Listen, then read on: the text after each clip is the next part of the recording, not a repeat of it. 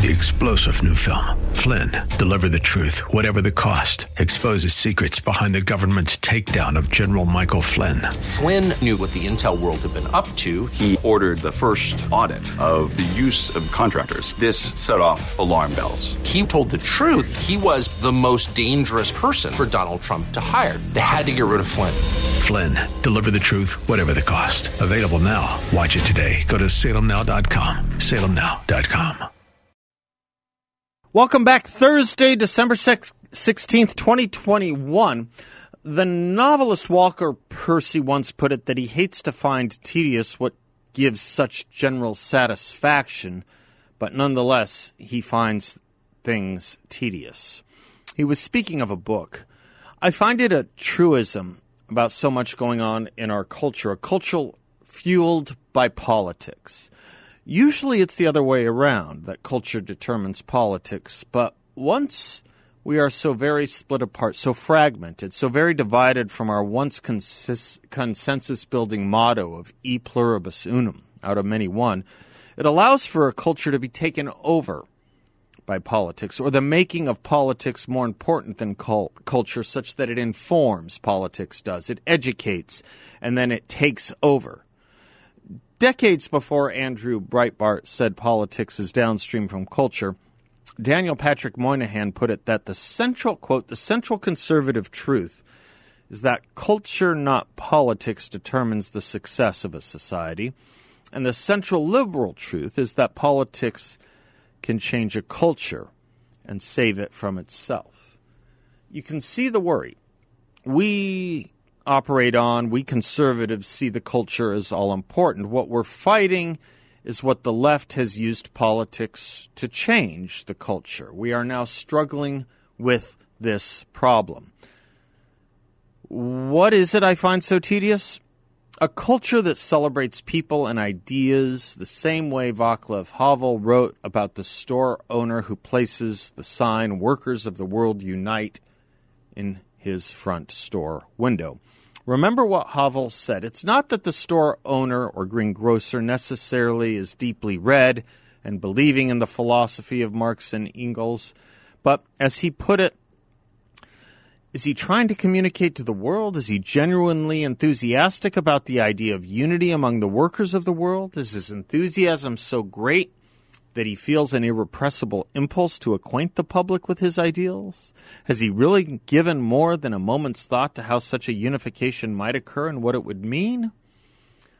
Havel writes, I think it can safely be assumed that the overwhelming majority of shopkeepers never think about the slogans they put in their windows, nor do they use them to express their real opinions.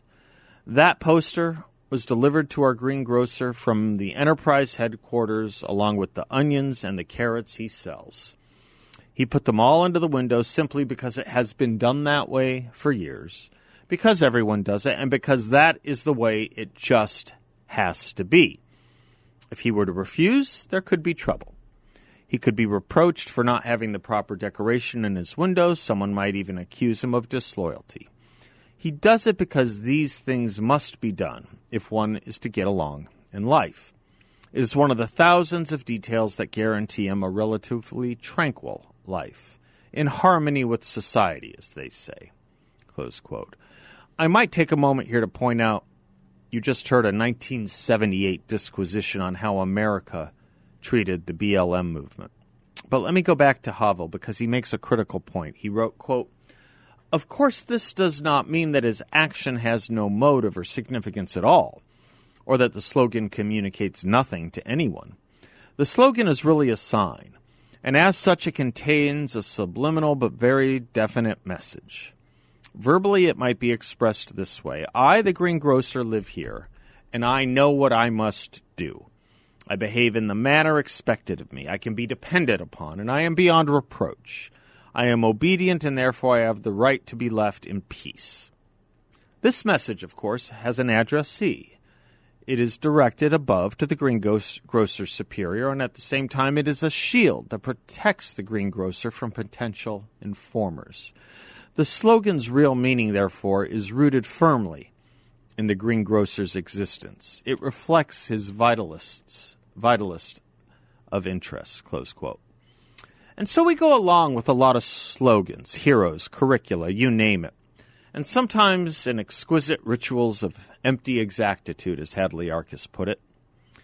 Think about how so many people you know have changed or tailored their language to the dictionary of fragility and equity and systemic racism and microaggressions and implicit biases and othering. Let's call it the new dispensation, the woke dictionary. It's really something far more insidious than any other dictionary because this is a dictionary people, especially the young, actually use. I was thinking along these lines this morning when I saw CBS mark the death of an academic not known very much out of academia. Her name was Bell Hooks. If the name was familiar to you, it might be that you've seen references to her. Perhaps you heard me mention her because she is one of the two scholars the Smithsonian's Museum of African American History has on their website titled Whiteness, talking about race. You may recall that site got into some trouble last year when they posted a chart on how to know if someone was behaving or acting white, with examples being Christianity, doing homework, engaging in work before play, and other absurdities that have nothing to do with race any more than Reverend Al Sharpton, Reverend Jesse Jackson, or Reverend Martin Luther King had anything to do with being white because they attended a Christian church. Bell Hooks' death was marked on CBS this morning, and it dawned on me how important it is to engage in this fiction of rituals, of empty exactitude. That people must say the right thing, that includes celebrating the right people. Now, the interesting thing about Dr. Hooks is the way she spelled her name, all in lowercase, including the first letters of both her first and last name, and she did so, she said, so that people would focus on her ideas and not her name. Her ideas and not her name. Ironically, the first thing anyone asks about seeing her name, about this look at me, do you have a staring problem, encouragement and denunciation, the first thing anyone thinks about her was the odd way she spelled their name, wanting to ask why. But to take her work seriously is the task because she was not ashamed to speak her mind or say what informed her mind. Antonio Gramsci, the Italian communist, was one. Frantz Fanon, the author, another. Both steeped in Marxist doctrine and ideology. Frantz Fanon, in fact, is the philosophical North Star for every terrorist organization across the world since the 1960s. He writes that the anti-colonialist, quote, can only triumph if we use all means to turn the scale, including, of course, that of violence, close quote. Jean-Paul Sartre summarized Fanon's thesis as, quote, killing Europeans is akin to killing two birds with one stone, close quote. So just to be clear, we have a scholar whose views are shaped by Marxists and terrorists supporting and informing and encouraging scholars. And the Smithsonian puts her up to instruct America on how whites are racist, and she is lauded in the obituaries as a great and important scholar. Is that culture or is that politics? Or is it politics informing a culture? I mean, if you have a scholar the Smithsonian deems instructive, and importantly so, who are you to disagree? And wouldn't that scholarship then be accepted and adopted into the general education in our schools as much as in our autodidacticism? Now, it's true those grotesque charts have been taken down from the Smithsonian website, but the rest of the instruction in neo-Marxist race consciousness is all still there, including the leading statement, quote, since white people in America hold most of the political, institutional, and economic power, they receive advantages that non-white groups do not, close quote. I'd like to just keep quoting the document a little bit. It is perhaps the most actually prejudiced and bigoted public document I've seen in recent memory. The idea that it comes from a government institution, all the more insulting. They write, quote, whiteness and white racialized identity refer to the way that white people, their customs, culture, and beliefs operate as the standard by which all other groups are compared. This white dominant culture also operates as a social mechanism that grants advantages to white people since they can navigate society both by feeling normal and being viewed as normal. Persons who identify as white rarely have to think about their racial identity because they live within a culture where whiteness has been normalized. Thinking about race is very different for non-white persons living in America. People of color must always consider their racial identity, whatever the situation, due to the systemic and interpersonal racism that still exists." Close quote. Do what you want with any of that, but if there's a movement to get us to think about people in terms of their skin color, it's the New Left, the Marxists, and the Smithsonian. I just want to take that last line I quoted. If, after all has been said and done, taking us from all men are created equal to Lincoln to King and integration back to a recrudescent resegregation and set of safe spaces for people of one race but not another, how is it to be proposed we do away with systemic racism that still exists? It seems to me the way to do that was to stop thinking about race or people in racial terms or their behavior as determined by their race in the first place. That's the path we were on, but that's not what the neo-Marxists want. That's not what Frantz Fanon wanted. That's not what Bell Hooks wrote about, and that is not now the culture we live in. So what's left should frighten, just as justifications and apologetics on behalf of a violence in the name of anti-racism should frighten. I'm Seth Leibson. We'll be right back. Looks like dissent is no longer the highest form of patriotism. Our buddies at Issues and Insights remind you how when Donald Trump was president, writing bogus attack pieces and talking endlessly about how he stole the 2016 election, were all good for the country. Because, dissent was then the highest form of patriotism. Now, reporting undisputed facts that happen to be unflattering to the current president poses a grave threat to the survival of this nation. At least that's what the journalists are now saying. As President Joe Biden's approval numbers continue to collapse and polls find that Trump is more popular than Biden these days, some of the Truth to Power crowd are using their platforms to attack their fellow writers for being too negative on Biden. The argument is that hurting Biden increases the chances that Trump, if he runs, could reclaim the White House in 2024, and that will be the end of democracy as we know it.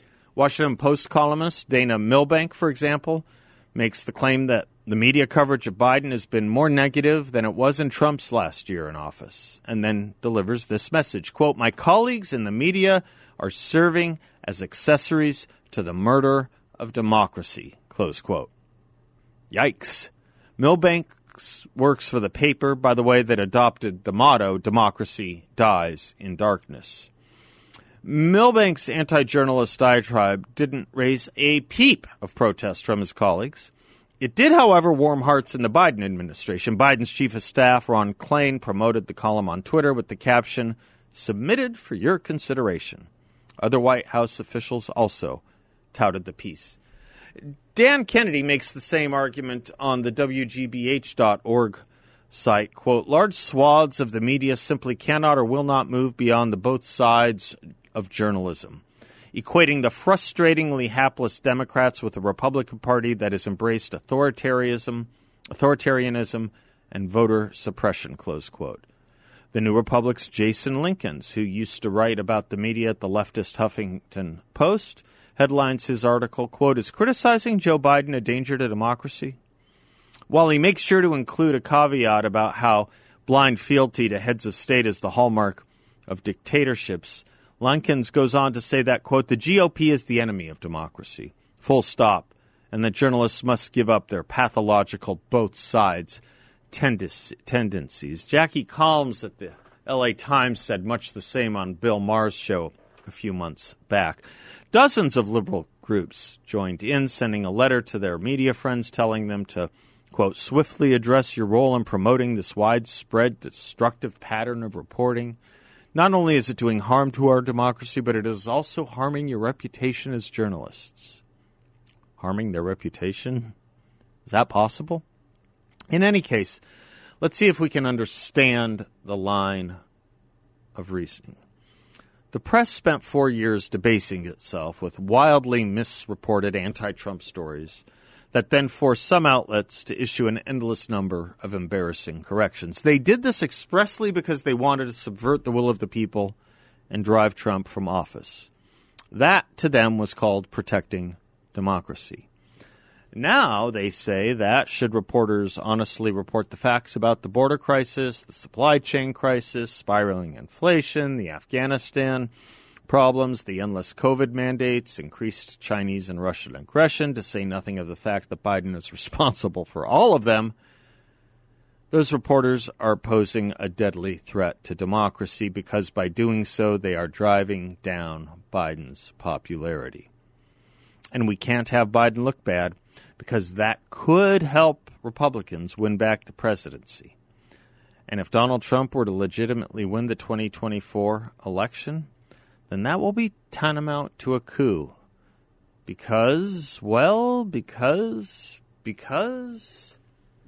the orange man is just always bad. I'll tell you how we got here in part.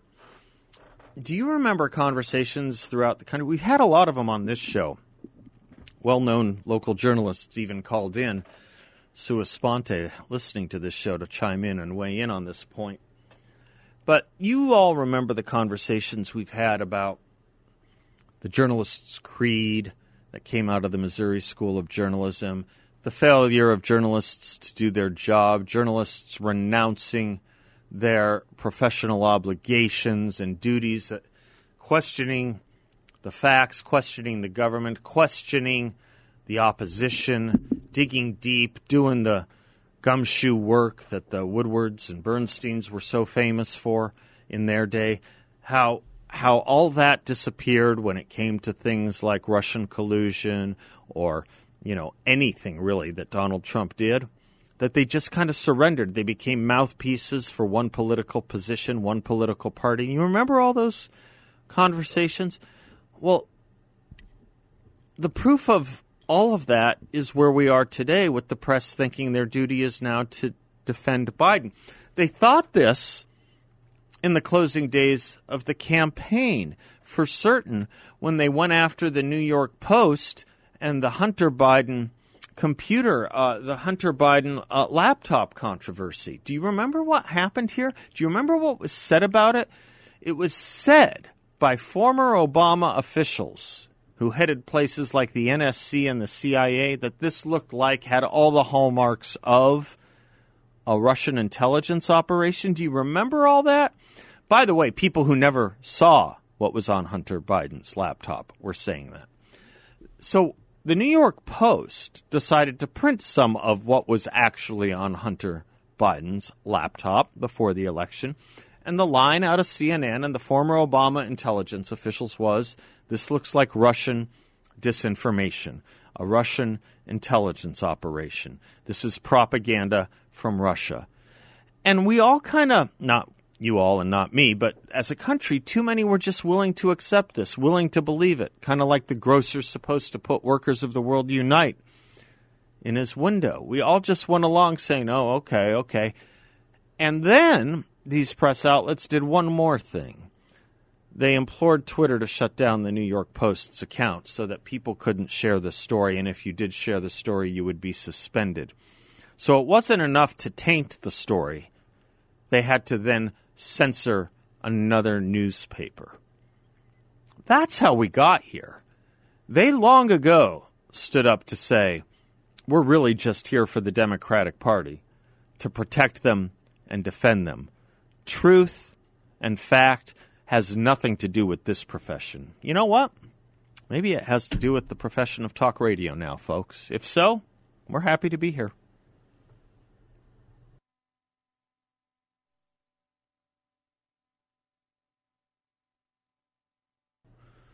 Welcome back to the Seth Leibson Show, 602-508-0960. Mike's in Carefree. Hello, Mike. Hi, Seth. How are you doing I'm today? fine. Merry Christmas to you, sir. And to you. Thank you. I about fell off my chair when I was watching, it was either CNN or C-SPAN, when Joe Biden was joyfully stating that the newer legislation would help with voting and so forth. And Yeah. he said, Oh, this is the new. They're trying to resurrect that HR1 stuff, right? Yeah. Right, and he said, it doesn't matter who votes. What matters is who counts the votes. And he said it with a big smile. I couldn't believe it either, Mike. You and I seized on that too. Go ahead. Yeah. It's like it's bad enough that that they're using Marxist Bolshevism. Now he's even plagiarizing Stalin's intention. The thing about the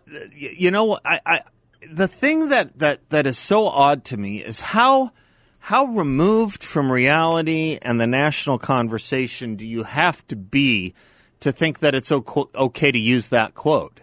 That's the first thing I thought. That's the first thing I thought. Go ahead. What? If you're concerned about his mental fitness, it's like, who quotes Stalin in one of the most infamous quotes in history, and with a smile on his face?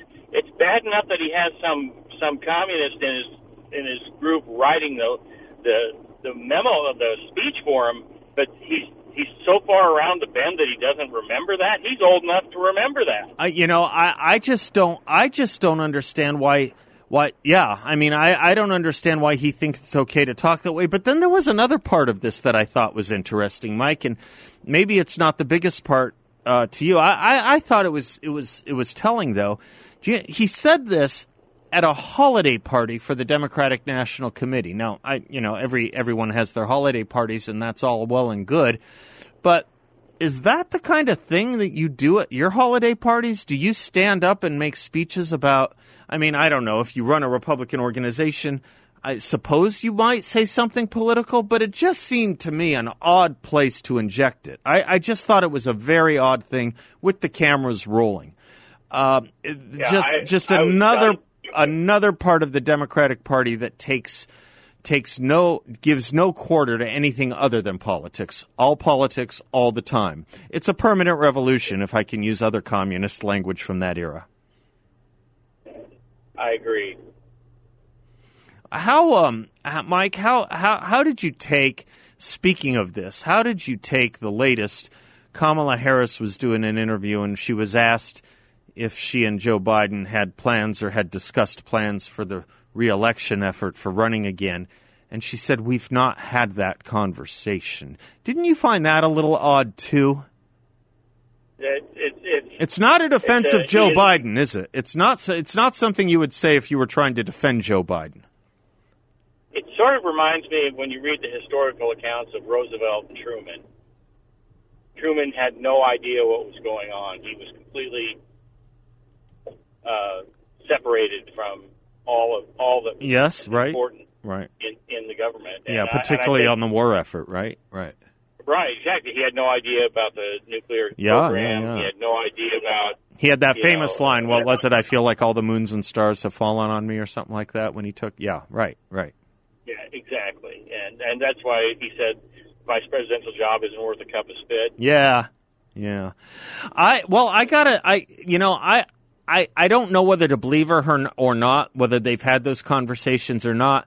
And it's not as if truth really matters to her anyway. It's not as if they put a lot of premium on that in the first place. I just thought it was a weird thing to say in public to a reporter when the task here is, what is the task of the vice president? It's to support the president, isn't it?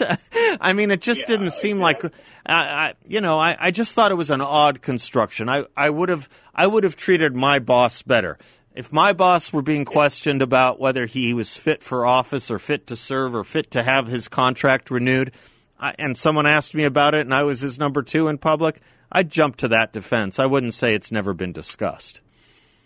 It makes one worry about the moorings of the Democratic Party when you have Hillary Clinton reading her acceptance speech for the presidency. Yes. And crying. A vice president who doesn't know whether she's going to run, even though I'm sure that she is as delusional as they all are. I'm sure she thinks she's the solution and the Biden team is the problem. I'm sure she thinks that. I'm sure she does. Yeah. It's like these people are so far off the American norm, and as you say, it is the culture. Yeah. And it's the culture that saved it. And it's in the words of the founders, you know what I mean? You have to have a moral society. for our form There has to be a government premium on a few things, and, we started off with putting premiums on truth and the consent of the governed. I don't know what the Democrats put a premium on these days. Power at any cost, I suppose. Hey, Mike, thank you. Appreciate it. Be right back.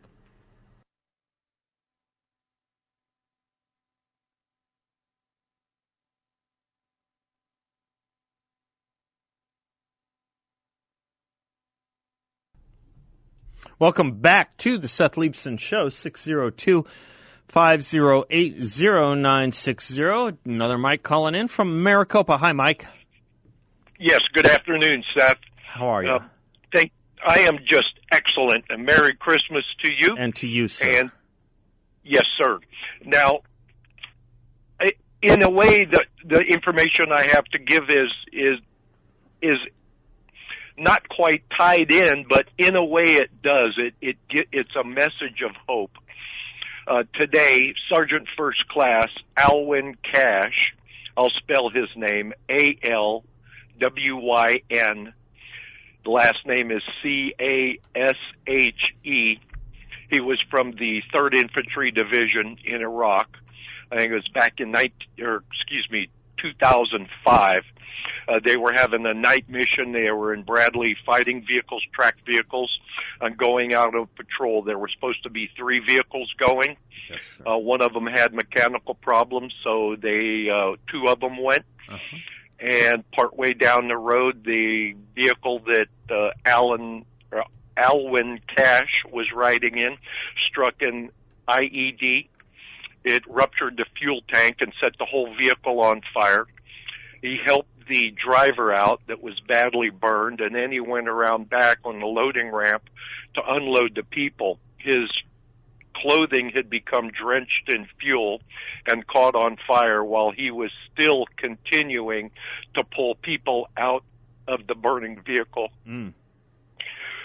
When they finally found him laying on the ground, the only thing he had on was his boots, his body armor, and his helmet. Mm. They evacuated him. He insisted that all his people be taken before he went. He ended up at Brooks Army Medical Center in San Antonio. He died 16 days later. Mm. He was awarded the Silver Star at the time. That's the nation's second highest honor. Mm-hmm. And there's been a big campaign to get him the Congressional Medal of Honor. Mm.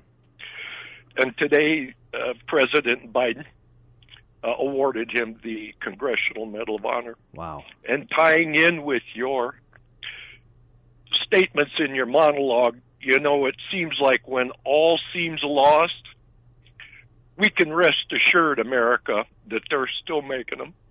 Yeah, they are still making them. We are amazed, Mike. Thank you for bringing this to the attention of this public and this host. We are continually surprised, aren't we, by how good we are? Why are we? Why are we surprised by how good a people we are? Because what we read and hear and see from almost every output and outlet that there is that we're what? A sick country, an angry country, an imperialist country, a discourteous country, a systemically racist country. There's an investment in making us feel bad about ourselves all the time, and not just bad, but the worst there is. Our presidents, when they're Republicans, are tyrants, fascists, racists, and white supremacists. And that's not, by the way, just the Republican president named Trump. It was said of other Republican presidents. In fact, even Republican candidates who didn't become presidents. So sometimes, we have to be forgiven for the notion that you just spoke to, Mike, which is the eminently true one. We are a good people. We are a good people who live in a good country. Sometimes the country is governed by people less good than the countrymen they govern. And that's unfortunate. And sometimes a country has a media and it has a messaging system that is less good than the people that it supposedly reaches. Do you remember after 9/11, all these young and old guys, actually? I remember old guys, well into their 60s and 70s. And by old, I mean just too old to go into the service, wanting to volunteer and do something militarily. Do you remember all these guys and all these great stories of tremendous heroism that some people's books touched on? Oliver North and others were promoting some of their works and some of these great heroic acts.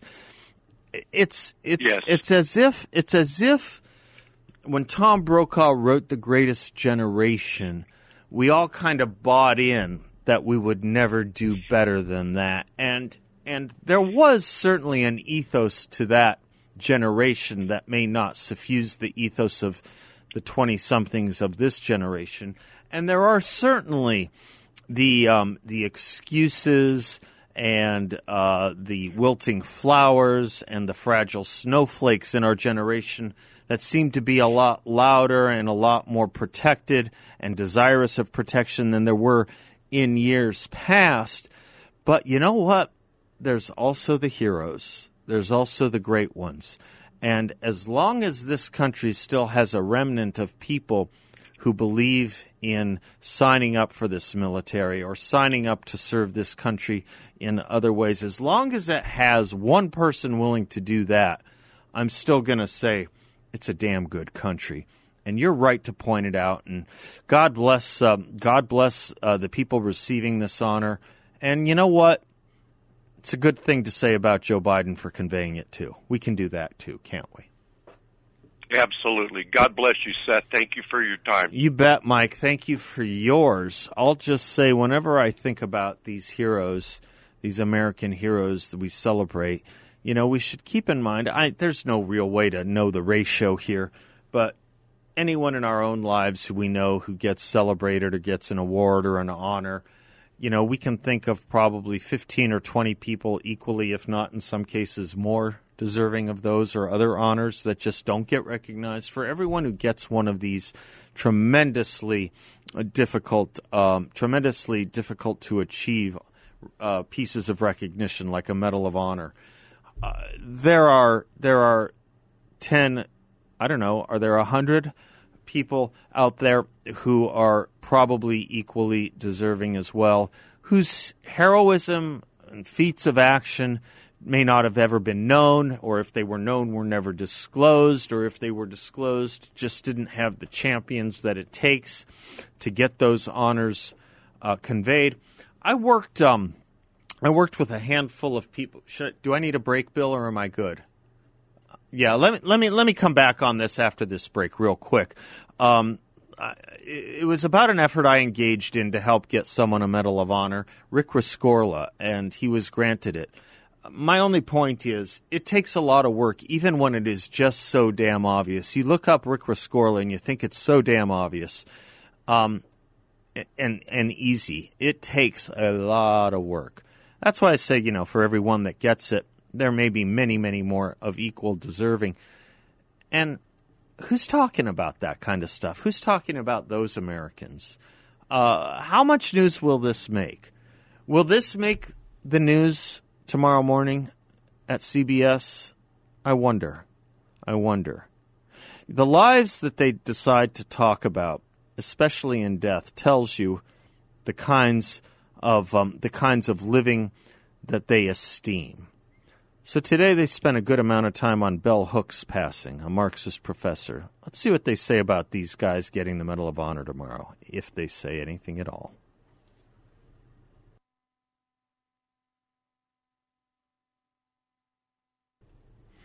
Welcome back to the Seth Leibsohn Show, 602-508-0960. Okay, well, I made the point about Rick Rescorla. It takes a lot of work to get someone a Congressional Medal of Honor or any kind of Medal of Honor, even when it's so obvious. And it takes a lot of, not the kind of lobbying you hear that, David Schweikert and I talk about, not that kind of K Street lobbying, not usually. It takes a lot of lobbying at a grassroots level. But yes, it's important we recognize what the Roman poet Virgil recognized, that here too Here, too, things mortal touch the soul, and there are tears for passing things. Joe Biden, I just can't let this go. I did a bunch of this yesterday. I just want you to know who we're listening to when it comes to dealing with, I don't care what you call it, Omicron, Delta, COVID. My producer, Bill, who's back, welcome back, Bill, glad to have you back, made a very good point. First play the audio, and then I'll give the point. This is Joe Biden on Tuesday. We played it yesterday. You need to hear it again. Play it from... And so everybody talks about freedom and not to have a shot or have a test. Well, guess what? So how about patriotism? How about making sure that you're vaccinated so you do not spread the disease to anybody else? That is so far removed from science that there is not a CDC or any other study that actually says that. And in fact, every study put out that the CDC promotes says the exact opposite. That is so far removed from every bit of scientific knowledge that exists that it's amazing to me that he can't even get that right. But this is the level we're dealing with. Now, the deputy press secretary was doing the press today, not Jen Psaki, but the deputy press secretary, Karine Jean-Pierre. I actually like her a lot better. She's much more easy to take than Jen Psaki. By the way, if Donald Trump was subject to being made fun of because of the color of his hair, has anyone ever seen a spectrum that has the color of Jen Psaki's hair? Is it rude to point it out? I don't mean it to be. I just the two rules are amazing to me here. But let me go back to this. So Karine Jean-Pierre took the question from Peter Doocy today saying, why would Joe Biden say this if we're supposed to follow the science? Her answer was kind of instructive. She said, well, I don't know the quote. I'd have to see it in context. You know why that's instructive? Not even she was willing to defend it. Even she knows the science doesn't say that. You are led by a bunch of political hacks posing as smart experts we're supposed to follow and lead, who are a tremendously refreshing break from the last 4 years of disaster, particularly culminating with COVID. You are now in the hands of a leader who promised to end the coronavirus by not doing what Trump did and has given us 24,000 more deaths than happened on Trump's watch, with a year more learning and vaccines. We'll be right back. 3-star General Michael J. Flynn, head of the Pentagon Intelligence Agency, knew all the government's dirty secrets. He was one of the most respected generals in the military. Flynn knew what the intel world had been up to. He understood its funding. He ordered the first audit of the use of contractors. This set off alarm bells. The explosive new documentary, Flynn, Deliver the Truth, Whatever the Cost, uncovers the facts behind this scandal. Flynn told the truth. He was the most dangerous person for Donald Trump to hire. I find out the worst enemy that I'm going to face in my life is right here in America. They took my assessment and they wanted me to change it. And I was like, I'm not changing it. They had to get rid of Flynn. With in-depth interviews, archival footage, and never-before-seen personal records of the man behind the headlines. I just felt like I was drowning. Flynn, Deliver the Truth, Whatever the Cost. Available now. Watch it today. Go to salemnow.com. salemnow.com.